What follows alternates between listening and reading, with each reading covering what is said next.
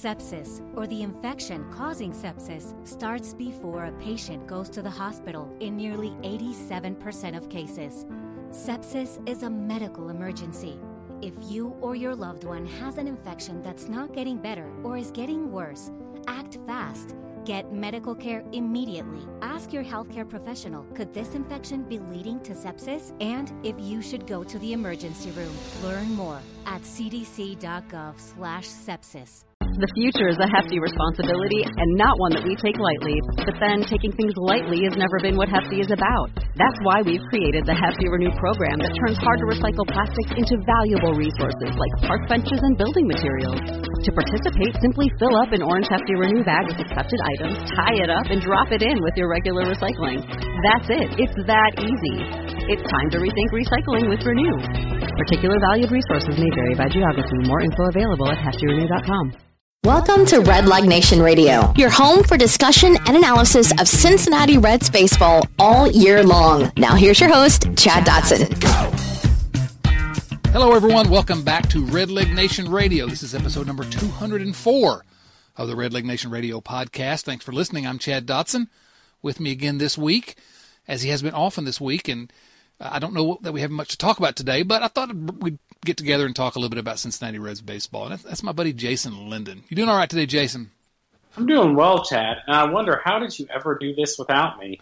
Well, I don't remember ever doing it without you. Good answer. Good answer.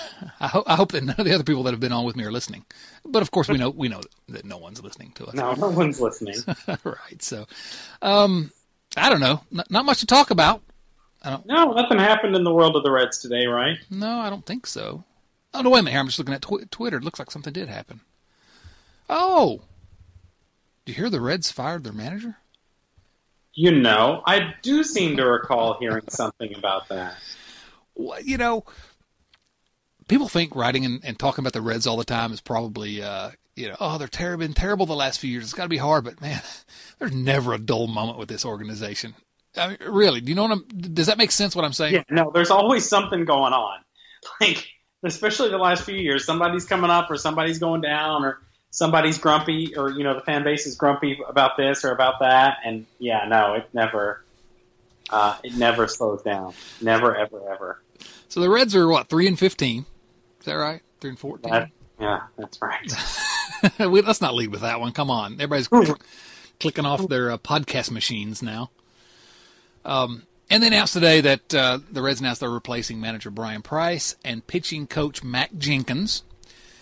And bench coach Jim Riggleman's going to take over as interim manager. Pat Kelly, who's Pensacola's manager in Double-A, and this year moved to Louisville, going to take over as bench coach in the majors, and they're bringing Danny Darwin up. They say Danny Darwin's going to be – he was the pitching coach in Pensacola, pitching coach, I think, in Texas for a while. They say he's major league staff. I don't know if it means he's going to be in the bullpen and Ted Powers is going to become pitching coach or what. But either way, those guys are coming in. Brian Price, Mac Jenkins are out. Do you have any just sort of brief thoughts about the firing? I mean, I think we all saw this coming from, several interstate exits away. It was inevitable. Yeah, it was going to happen. And it's, it's one of those things where it's like, I'm not Brian Price's biggest fan. I don't think he's the greatest manager in the world or anything. But also, it's not really his fault. You can't. I've got opposing viewpoints on it that I can't reconcile, and I think this is where you're going. And let me see if it is. I think he probably deserved to be fired. He's not a very good manager. But the flip side is, in no way is this mess we're in. Well, in a very, very tiny way. It's not even mostly Brian Price's fault. So he's kind of a scapegoat. But on the other hand, he didn't do a whole lot to make me feel like he should keep his job, I guess. Does that make any sense? Yeah. It's one of those okay, well, he probably, like you said, he probably deserved it. But it's, I'm not quite this grim, but it's the best metaphor available to me. It's trying to fix a stab wound with a Band-Aid. Yeah, that's a. It kind of feels like a stab wound some of these nights with this team, as much as we care too much about the Reds. But, you can't really say a whole lot in defense of Brian Price, even though I will concede a couple years ago I did write a piece for Cincinnati Magazine that was headlined "In Defense of Brian Price." I'm trying to see if they'll kick that one down the memory hole, get rid of that. But and also, since I'm calling myself out, I don't know, probably 7 years ago, I wrote a piece for ESPN called "In Defense of Dusty Baker." So my "In Defense of Jim Riggleman" piece will be coming up here in about 2 months. Looking forward to it. No, that one's so, I mean, frankly, Dusty Baker has a lot more to recommend in like history-wise. Mm-hmm. Sure, lots of wins, lots of playoff appearances. Baseball games, gotten fired a whole lot, but he's won a whole lot of baseball games. He wears that as welcome, and I didn't know that we were going to go into the Dusty Baker talk, but I think we do need to say just about Dusty. He gets a bad rap, and he's earned a bad rap in a lot of ways. But on the other hand, with him, he was one of the worst in-game managers I've ever seen. He was appallingly terrible. I mean, he was awful. But, and this is what I always tried to keep in mind, there's so much to a manager's job that we can't see. And I'm perfectly willing to believe that Dusty Baker was really good at the stuff in the clubhouse. Because, he seemed to win in the regular season everywhere he went. But then in the postseason, when things became important, the in-game moves became important, he was just out of his element. Yeah. Do you see Brian Price similarly at all? I mean, who's to tell? Because Brian Price had such crap rosters pretty much the entire time he was a manager. There's just nothing to say about it. Like, I don't even know. It's impossible. Yeah, it's tough to judge him. Yeah. I mean, he went 279 and 387. We can judge him on that, but how much of that's his fault? It matters to me that, like, Votto came out and defended him. Joey Votto, you like that guy? I do like that guy. Yeah, me too. They didn't fire him, did they? No, unfortunately. Let's be real, and I love Joey Votto. I don't think anyone doubts that or should doubt it, but he's more responsible for the Reds' record right now than Brian Price is. Oh, that's true. That's absolutely true, and no one can question our bona fides when it comes to Joey Votto admiration. Yeah. I'm the president of the fan club and a fully paid member. Brian Price, I guess I could believe, and that's one data point that Votto defended him. I can believe that he does a good job at the whatever percentage of the job as a manager takes place out of the public eye. It's tough to really gauge that. With Dusty Baker, you could kind of say, well, there's got to be a reason why his teams keep winning. He must be doing something right. Players are playing hard for him. They're playing, fundamentally well or whatever. And you could figure out why he wasn't working in the play. His voodoo didn't work in the playoffs because the in-game managing stuff. Brian Price's in-game management, he showed me flashes over the 4.5 years that he might be outside the box. He was a better in-game manager than Dusty. I'll say that. But that's called damning with faint praise there. That's what that is. But what you said about his roster is, who knows? Who knows how he does it the rest of it, because he's just not had the players. He just hasn't. Yeah. So, especially the pitching staffs. Really? It's not his fault. Like, I can't blame him for that. No, and although that's what everyone wants to say. He was a pitching coach. Oh, come on. But the flip side of that is, I'm not going to go out of my way to defend this guy because, just playing Cliff Pennington and Phil Goslin, who seemed like nice enough guys, but playing them over young guys, or pitching Yovani Gallardo in crucial situations, those are just sort of symptoms of a larger problem. Inexcusable. I just almost used a very family and friendly word for the podcast. And it's just because Gallardo, come on. That's just, that's Little League manager stuff. You ought to know better than that. If I know better, a Major League manager should know better, because I don't know anything. Yeah. You know who would be better than Yovani Gallardo in any of those situations that he pitched? Anyone else? But someone in particular I'm thinking of. You may remember this guy. He pitched for the Reds last year. Oh, yeah. What was it? What's that guy's name? Lisa Bonet? Luis Alberto? Borneo. Go on. That's the lamest running gag we have on this podcast, and there's plenty lame about this podcast, but I'm not going to stop. You can't. It's true, though. He would be much better than Giovanni Gallardo. We're joking, but it's But we're not joking. But we're not. I mean, he really would have been better. I don't want him to be on this team now, other than it'd be fun to say his name, but I'm saying his name anyway, and he's been gone from the Reds for 6 months. So yeah, it's really tough. Brian Price, 279, 387 his record. It's really tough to defend him. Just the bullpen and the lineup decisions, and just I don't believe at this point that he is I don't believe he's an above-average major league manager. Yeah. I think that we have plenty of data to say that. And but again, 3-15 or whatever they are, 3-30, 3-90. Partly his fault, but not even he's maybe not even the top. He's probably in the top 10 of reasons why, but he's not near the top. No, he's like, I mean, to me, the fault pretty much always lies with management. It's just me, and by management, I mean the ownership. Yeah, I mean, he can only play the cards that he's dealt, and yeah. But now the cards that he's dealt, he didn't play them very well, as we're saying. But giving a Phil Goslin or a Giovanni Gallardo to Brian Price, like giving heroin to a junkie.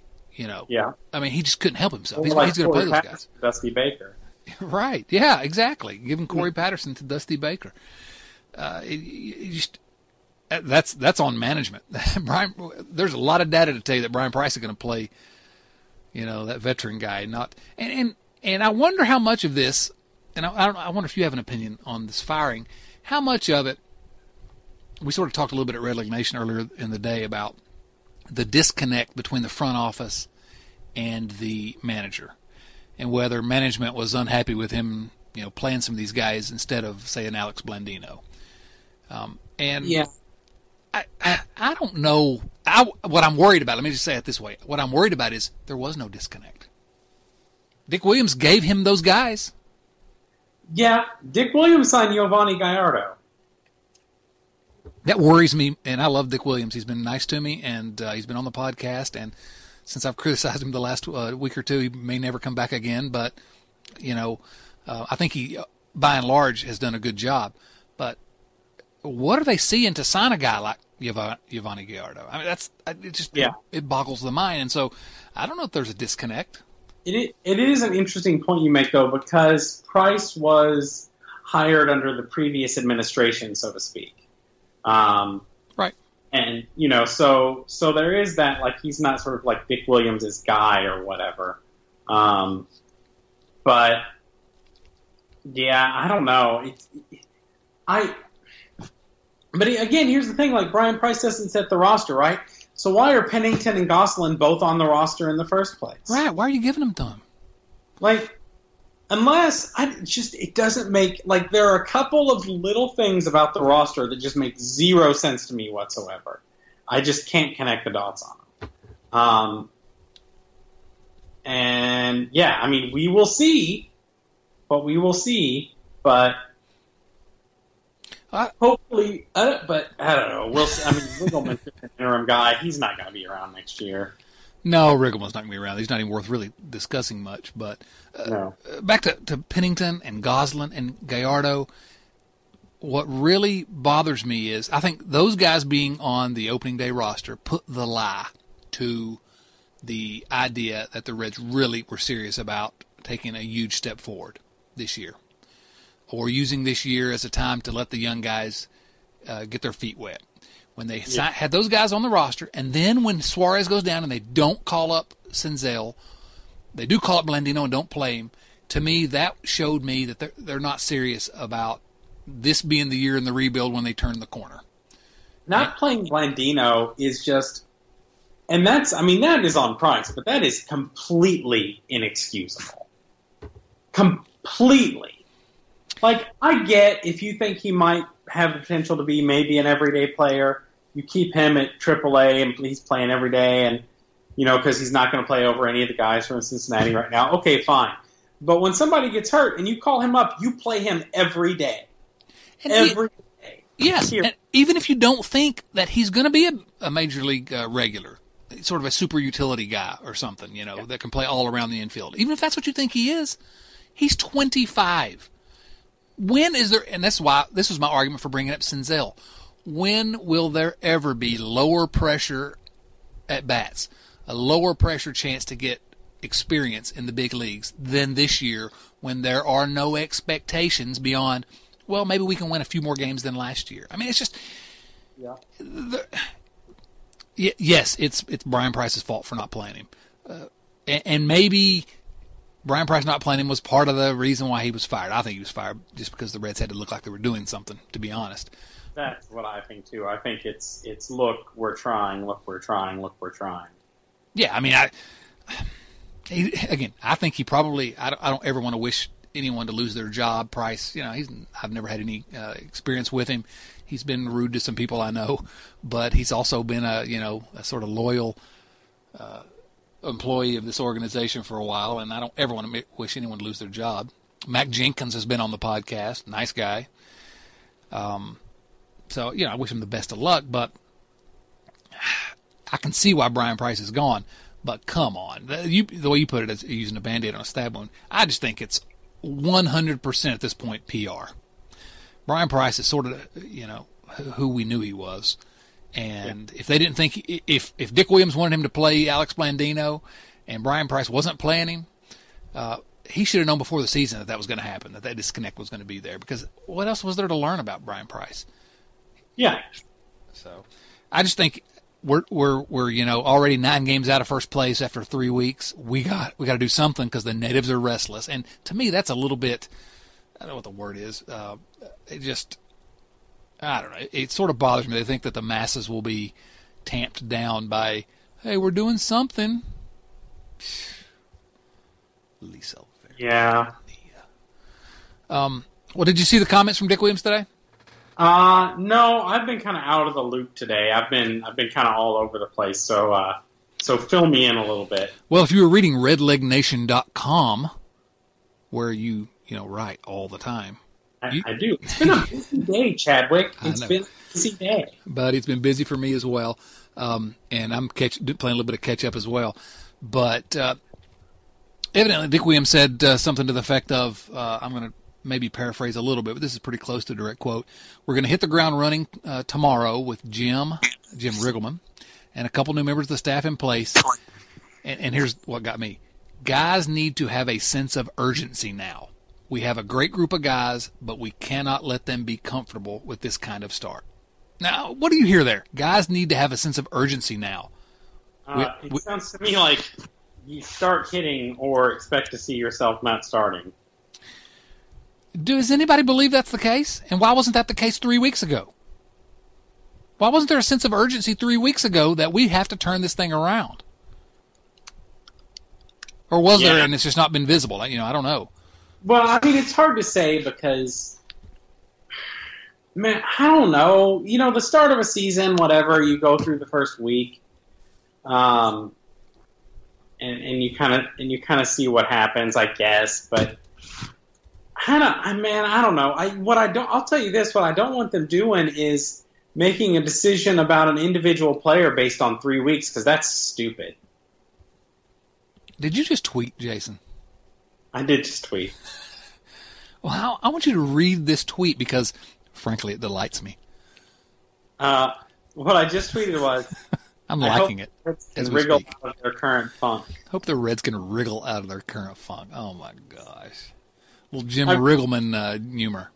Especially as long as the Reds are bad. I'm just going to make terrible puns. Whatever helps us get through the night, Jace. On Twitter, yes. Oh, my goodness.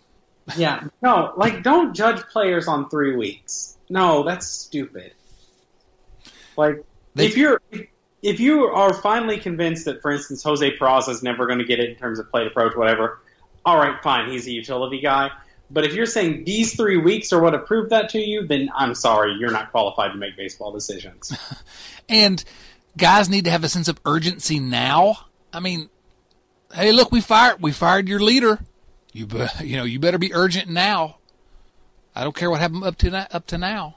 I don't. It doesn't make any sense to me. I don't. I mean, I'm not very smart. I know that, but I don't know. It just looks like to me we're papering over some serious fundamental flaws in this rebuild. I think that our buddy Joel Luckup said on Twitter earlier today that, if there's a problem with the rebuild, it's probably not Dick Williams. It's probably the fact they screwed up 2014 and 2015 before he took over. And I'm willing to believe that, although I'm not happy with what's happening this year either. But I'm not pinning it on Dick Williams. But guys need to have a sense of urgency now. I mean, I just don't know what to make of it. And we talk about 2014, 2015. A minute ago, you said that you talked about how Dick Williams wasn't fully responsible because he just got here 18 months ago or whatever. Did you see who went to speak to Brian Price and Mac Jenkins? Walt Jocketty went with Dick Williams. Held his hand. Held his hand to deliver the news.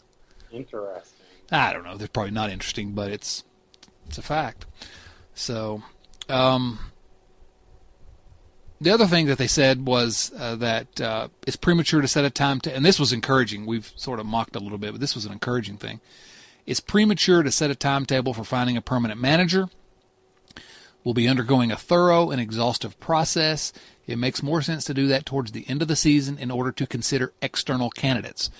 That's encouraging to me because when Price was hired, they didn't look at anyone outside the organization. Barry Larkin is campaigning for it from within the organization. So the fact they intend to conduct a serious search, or at least they're saying they're going to, that is encouraging to me. Do you feel the same way? Yeah, I would like them to look all over. And it's not saying that I think Larkin would necessarily be a bad choice, but I don't know is the answer. Yeah, no, listen, but Larkin's my favorite player. Certainly. He's my favorite player, and if they do a thorough and exhaustive search, as they say, and he turns out to be the best candidate, and hey, I've got no reason to believe that he won't be the best candidate. What do I know? Again, if he's the best candidate, great. I want you to hire the best candidate, regardless of whether his name is Larkin or whether his name is Smith or Linden. Hire me. Oh man, I would hire you. It'd be a terrible hire. But, man, that'd be the most fun 6 weeks we ever had. It would be a good time. Yeah, until you got fired. Well, I got fired, yeah. I'm just saying you're going to get fired in 6 weeks if you're the Reds manager. Well, I mean, in fairness, I do deal with like 150 teenagers every day. It can't be that much different than baseball players. It's kind of similar. Right? Now that you mention it, that's a good point. Someone said, "Hey, you should put in your application for it." I was like, "Listen, I do think that I could make the moves correctly in game in most instances. Everything else about that job, I don't even have what you have with dealing with teenagers, but everything else about that job, I would be just ridiculously unprepared for, because there is so much more than just deciding when not to bunt and when to bring in a relief pitcher." Such an important aspect that people, and I know we've talked about it before, but people just forget it. That it's really a lot about making decisions behind the scenes and keeping everybody happy and all of that kind of stuff. So Brian Price and Mac Jenkins are scapegoats. Is that fair or unfair? What do you think, Chad? I think it's not fair. I don't think they're scapegoats. I think it's a PR move, but I think, as I've said, Dick Williams used the term scapegoat. He didn't want them to be a scapegoat. That's the reason I brought it up. But I don't think they are scapegoats. Maybe Mac Jenkins, but I think Brian Price sort of earned it. Yeah. I mean, I don't know that I would have fired him now, but I can't get worked up over it. I will say this. I think with the pitching, I think it's reasonable to start thinking about issues with the pitching the coaching staff. Maybe. They have a lot of high-end talent, and a lot of it has not panned out. And it is literally the job of the coaches to make the talent pan out. That's what coaches are there for. That's an interesting point. And if you get to a point where, your top 3 or 4 starting pitching prospects haven't panned out like they're supposed to, you start looking at your coaches. You know, before last season, you and I'm sure we could go back and dig it up in the archives. Multiple times had this conversation. There's so many talented young arms here. Some of them are going to pan out. Yeah. And it looked like, the Reds couldn't help but stumble into a good rotation because, they only had to get a few of these guys to pan out. And you're right. I mean, there are no unqualified successes amongst the group that came up through the Reds organization. Maybe Tyler Mahle. Maybe Tyler Mahle. The only unqualified success right now is Castillo, and he was with the Marlins for most of his development. Right. Yeah. We can't take the Reds can't take a whole lot of credit for him. So, yeah. And the other ones have warts, so, and I'm not really willing to give up on just about any of them, but that's an interesting point that I hadn't really considered that much. So maybe Mac Jenkins, I don't know. I mean, it does say something, I suppose, that, I think we would agree with the bullpen obviously has had issues, but there have been injuries there. The starting pitching really has not been bad since the beginning of the season. There have been bumps here and there along the road, but nothing, it's looked, I think, encouraging, but it's the pitching coach who got fired and not the hitting coach. Right. And that at least shows perhaps a little bit of a long view or something along those lines. Because if you were being purely reactionary, That's you true. would fire the hitting staff because the Reds can't hit the guy out of a wet paper bag right now. Yeah, that would be a scapegoat. Yeah. If you fired hitting coach Don Long based on how they performed in the first 18 games. Yeah, that's an excellent point, Jason. You finally, after all these times on the podcast, you made an excellent point. I knew my day would come.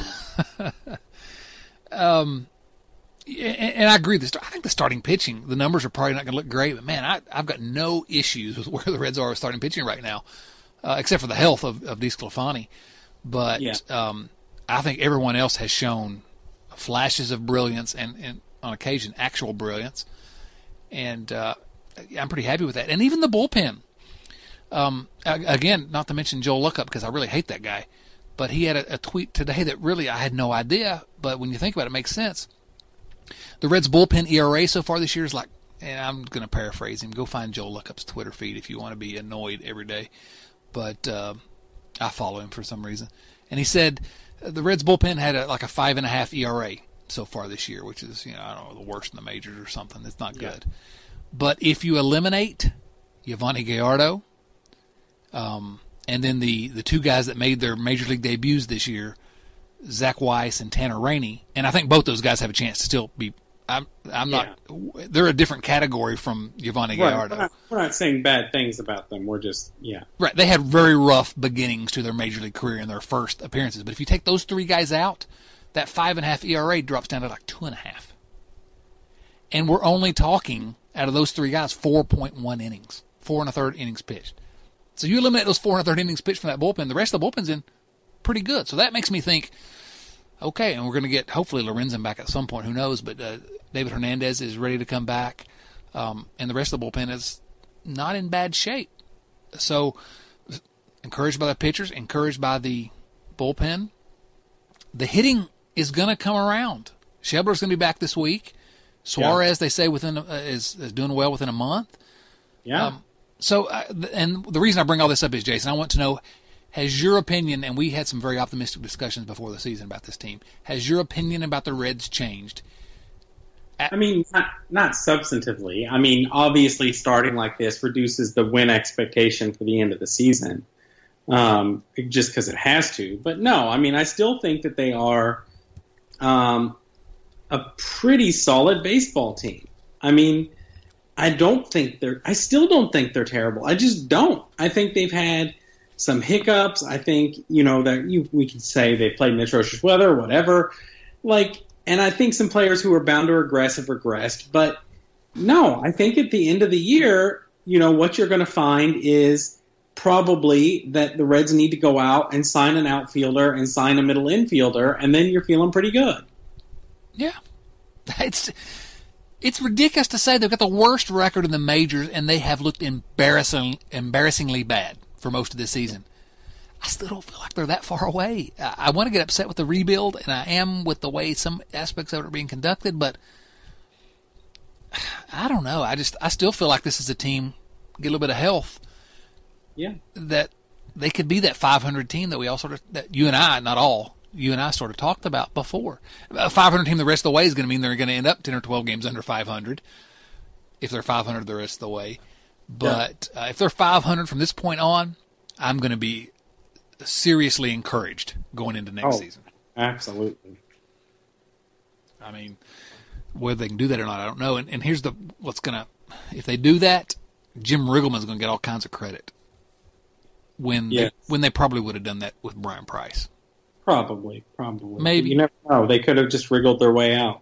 Oh, my gosh. I love it. Oh, man. You beautiful son of a gun. Keep it up. Keep it up with the puns. Uh-huh. Yeah, I don't know. The other side is maybe Riggleman does something, or maybe this firing does something mentally that really motivates him a little bit. You never know. It's all mental. There's 4 games and they're losing. It's like it would be unheard of in modern baseball. Right. They have the worst record in the history of baseball if they don't play better. Yeah. They're going to play better. They're better than this. One assumes they must be. But there were 3 things before the season that caused me to have a little bit of optimism. And pretty much I'm encouraged, even though they've played awful. I still feel pretty good about most of these.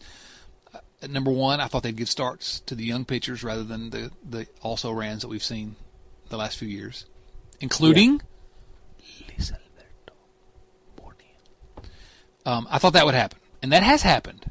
They've not been great, the young pitchers, but it's happened. I thought the offense would continue to perform roughly as it did last year. That has not happened. No. But I still think it will.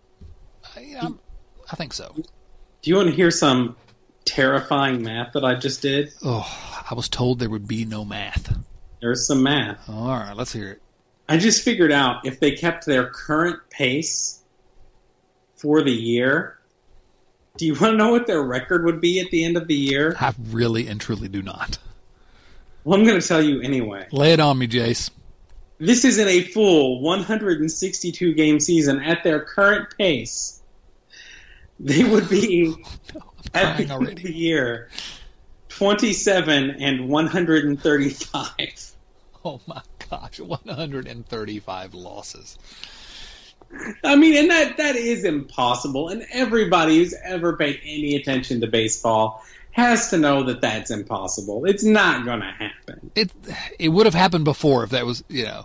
If that were going to happen. It's just not going to happen. And it's certainly not going to happen with this team who are, let's be real. Though they are imperfect, they are not the Cleveland Spiders. That's exactly the team I was going to... Oh, we're on the same wavelength. I love it. The Cleveland Spiders. 2 Mets or whatever, Right. I'm perfectly willing to believe that they're not, they're a below average team. Yeah. But there's a difference between just a roughly below average and historically inept team. We've looked like it. You know who they're also not? Who are they also not? 2018 Marlins. So they're not even the worst team in the league this year. Yes, I would bet money right now that they finish with a better record than the Marlins. I don't even know what the Marlins record is right now, but the Reds will finish with a better record than the Marlins. Yeah, I would agree with that. But are the Reds going to be able to avoid 90 losses now? Yes. If my math is correct, and it rarely is, I didn't go to math school. If they go 500 the rest of the way, I think they're going to lose 88. Maybe. Yeah. I don't know. I think they may have. I think that they may stumble into 90 losses this year while playing. Even if they play roughly 500, they're going to be close to 90 losses. And it's going to be attributable to this really horrific start, even if they play pretty well the rest of the way. I don't know. I'm still not willing to say they're going to lose 90. No, I'm not either. I still think they're going to make the playoffs. This is my entire baseball philosophy. I tweeted this at some point, which is that this is how to be a baseball fan, everybody listening. 1, be optimistic about the season at least until May, at which point you may either A, continue to be optimistic about the current season, or B, start being optimistic about next season. It's the only way to maintain your sanity while following any baseball team. I don't know if we've talked about this on the podcast before. I think maybe just off the record, but I'm just going to say it. There are people out there, and if you're one of them, I'm talking to you. Uh-oh. We're happy when the Reds win. I understand not being happy when they lose, but there are people out there, and you know they're out there, that seem to always hate their team unless they win like the championship in whatever sport they're following, and that's just a terrible way to be a fan. Like, you can never be happy. Yeah. Why are you here? Go collect stamps. I got to say this. At one time, first of all, you and I have to, as much time as we've spent writing and thinking about the Reds, I mean, we've spent time in our lives obsessed with this organization. And there have been times when I took it really, really seriously. And I still take it seriously. We spend a lot of our free time, thinking and talking and writing and, examining this club. But I decided a few years ago, it was during that stretch where the Reds had 30 straight seasons where they were awful, the Jimmy Haynes years. And I just decided, you know what? Baseball, I don't have to be happy when the Reds lose or when they're bad, but it doesn't have to affect my life. Why can't baseball be a diversion like anything else I do? Where if it's fun, great. If it's not so good, well, whatever. It's just baseball. And I sort of changed the way I look at the Reds that way. I don't care about them any less, but I just decided what's the point in letting it drag you down, I guess. It's supposed to be fun. And that's why you and I are both generally optimistic. And if that doesn't happen, well, yeah, let's be optimistic about next year. Right. This season has been terrible so far. I'm not claiming otherwise. I'm not happy with managerial decisions. I'm not particularly happy with the current construction of the roster. I've got issues. But when it comes down to it, I just want to watch baseball and enjoy it. You don't want to get hashtag mad online. I do not want to get hashtag mad online. Well, what's the point? Why? It's not my job. Hashtag mad online at people who get to hashtag mad online. Well, I get it. But if I'm Dick Williams and things are going bad, I may be throwing things in the office and upset and trying to figure out how we change this thing. For me, I like watching the Reds at night. I like watching it more when they win. But whatever, my life has not changed. Are you saying, Chad, that winning is better than losing? It's much better. And if we're going to talk about traffic numbers at redlegnation.com, winning would be better than losing. If we're going to talk about how many books I'm moving right now, it would help if the Reds were good. But, although I've been very gratified by the response to The Big 50, The Men and Moments That Made the Cincinnati Reds by Chad Dotson. Oh, that's right. You wrote a book. I thought you were just changing houses because you talked about all the books you were moving. Exactly. I thought maybe that a winning Reds game would be easier to listen to while you were packing. The truth of the matter is, I got rid of all my other books, and all my shelves are lined just with The Big 50. The Men and Moments That Made the Cincinnati Reds. That's actually the only copies that have been sold. It's just me buying them up. I knew you had quite the ego, but I didn't know it stretched to these. I really did try to talk my wife into letting me fill one of our bookshelves up with just The Big 50. And I thought she was going to slap me. Good appropriate response, Chad's wife. Yeah, she didn't like that idea. But here's what I'm going to say, and I suggested this. I was on with Lance McAllister last night. And I said, listen, what's going to happen is in the second edition, we're going to have a 51st chapter to cover the 2018 Cincinnati Reds, who are still going to make the playoffs. It's going to be a historic comeback from this awful start. They're going to make the playoffs. And we're just going to have to do an updated the wild version. Card and then power on to the World Series. Power on to the World Series, smack around the Houston Astros or the New York Yankees in the World Series, and get that elusive championship we've been waiting for all these many years. You think so? I think so. I think it's coming. Jason, you're a liar. You're nothing but a thief, a liar, and the truth's not in you. Well, it might be true. I heard a 6th grade teacher tell somebody that one day. That wasn't very nice, was it? Not very nice. Was it you? It was not me. I was in the classroom when that happened, and I've never forgotten it to this day. I still remember that 6th grade teacher saying, "You're a thief, a liar, and the truth's not in you." Is that the way you talk to your students, Jason? Not in a serious fashion, no. Good. So, okay.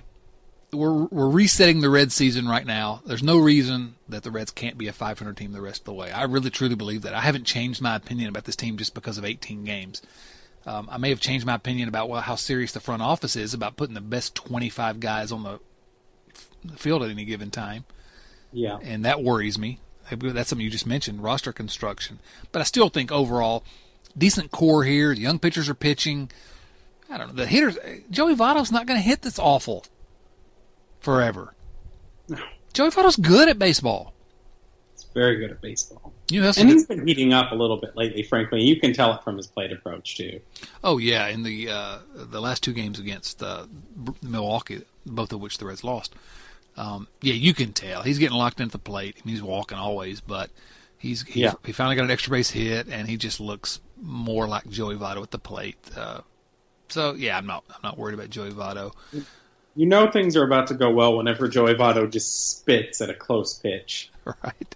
Which he's done a couple of times recently. Hey, you know who's drawn a lot of walks this year? Billy Hamilton. What about that? I know. It's early, but is it possible that, I mean, he's not going to be the guy we hoped he would be necessarily, but is it possible that he really has learned how to get on base a little bit more anyway? Let me tell you something. If Billy Hamilton were to keep up, and I don't necessarily think he will, his current walk rate, he would absolutely end up being the guy that we always hoped he was going to be, because his batting average is just a function of bad luck at the moment. Yeah. I know I don't have his numbers in front of me. The other day he was hitting 170 something, but his on base percentage was 319 or I'm like, yeah. Billy Hamilton? Yeah. So if Billy Hamilton can just walk a little more, he's valuable. And he's a guy that you can have on the roster.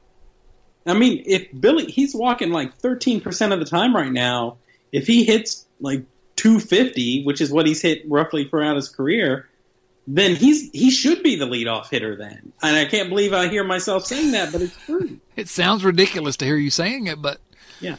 At that point, the numbers start making sense. Assuming he effectively doubles his walk rate over what it's been over the course of his career. Right, which is otherwise hard thing to do at age 27. Yeah. The flip side of that is, you and I spent some time talking in the off season and in the second half of last year about Jose Peraza, and I expressed some optimism, some hope that the changes he made in his swing that were sort of well publicized changes that caused his walk rate, easy for me to say, to spike in the second half of last season.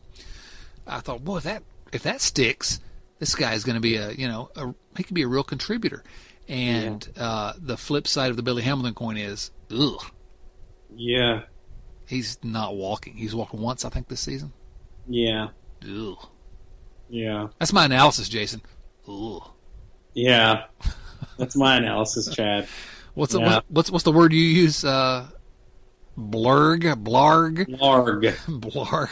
That's a pretty good analysis for Jose Peraza. Although, can I say this? Yes. Over the last week or so, I've become really optimistic about Peraza's ability to play shortstop defensively. He's really good, hasn't he? He has really made some plays. Early on, he was shaky. But he's made some plays recently. Again, this is all anecdotal, and this is just the eye test. I don't know what the numbers say, and I don't really care at this point in the season. It's too early to look at the defensive numbers. But he's made some plays that make me think, this guy, again, he's just like 16 years old. He could really develop into a real gem defensively at shortstop. I just don't know if his bat's ever going to play enough for him to be able to stay in the lineup long enough to show us how great his defense is. Yeah, I completely agree. And I mean, it's one of those, there is so much potential, but at some point you either realize your potential or not. Yeah. But he's got the tools defensively. Yeah. If he could just draw He definitely has the physical ability to be an excellent major league player. But you wonder how many athletes in history have had the physical tools to be a really good defensive shortstop in the big leagues, but couldn't never play in the big leagues because they couldn't hit. It's part of the job description. It is indeed. Yeah, it really is. And we'll see, especially we live in an era now where people they're just not as patient with players who don't hit. And you found that out with your Twitter polls there last week. I did. We haven't. I don't know that we've talked about that, but people don't care about defense, do they? No, I had Twitter create a roster with by Pohl, and that team will hit. But oh my God, the other team will never make an out. Oh, I know. It was stark. Yeah.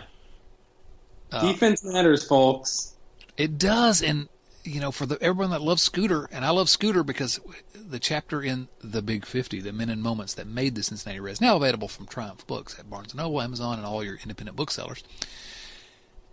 This chapter on Scooter, and I loved it, but man, Scooter's brutal defensively.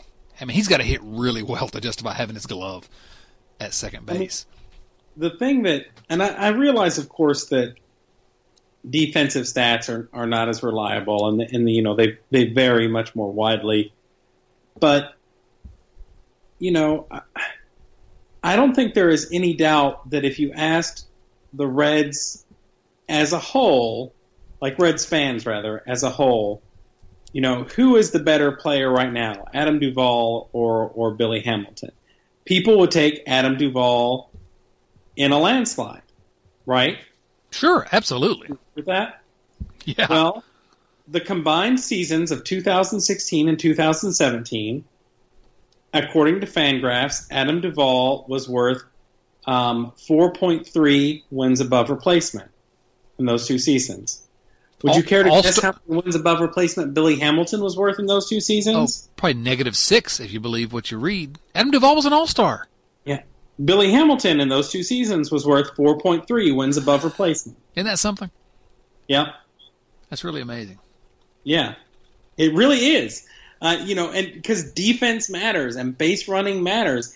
And, frankly, the primary difference, if we're being realistic, between Duvall and Hamilton is power. Billy Hamilton's on-base percentage is not substantially different from Adam Duvall's on-base percentage. In fact, actually, I'm looking at right. Billy Hamilton's on-base percentage combined 2016 and 17 was better than Adam Duvall's. I guess I knew that, but I don't think I did until just this moment. I'm just looking at it and I'm like, wait how's a that minute. Possible? Right, yeah. Yeah. Because Billy Hamilton in 2016 was 321, and then he was 299 last year. And then Duvall in 2016 was 297, and he was 301 last year. So Hamilton absolutely has had a better on-base percentage over the last 2 years than Adam Duvall has. But Duvall was an all-star, and he hits home runs. He does hit home runs. It's true. I don't want to act like I'm criticizing Adam Duvall. He is what he is. Yeah. I like the guy. He plays hard.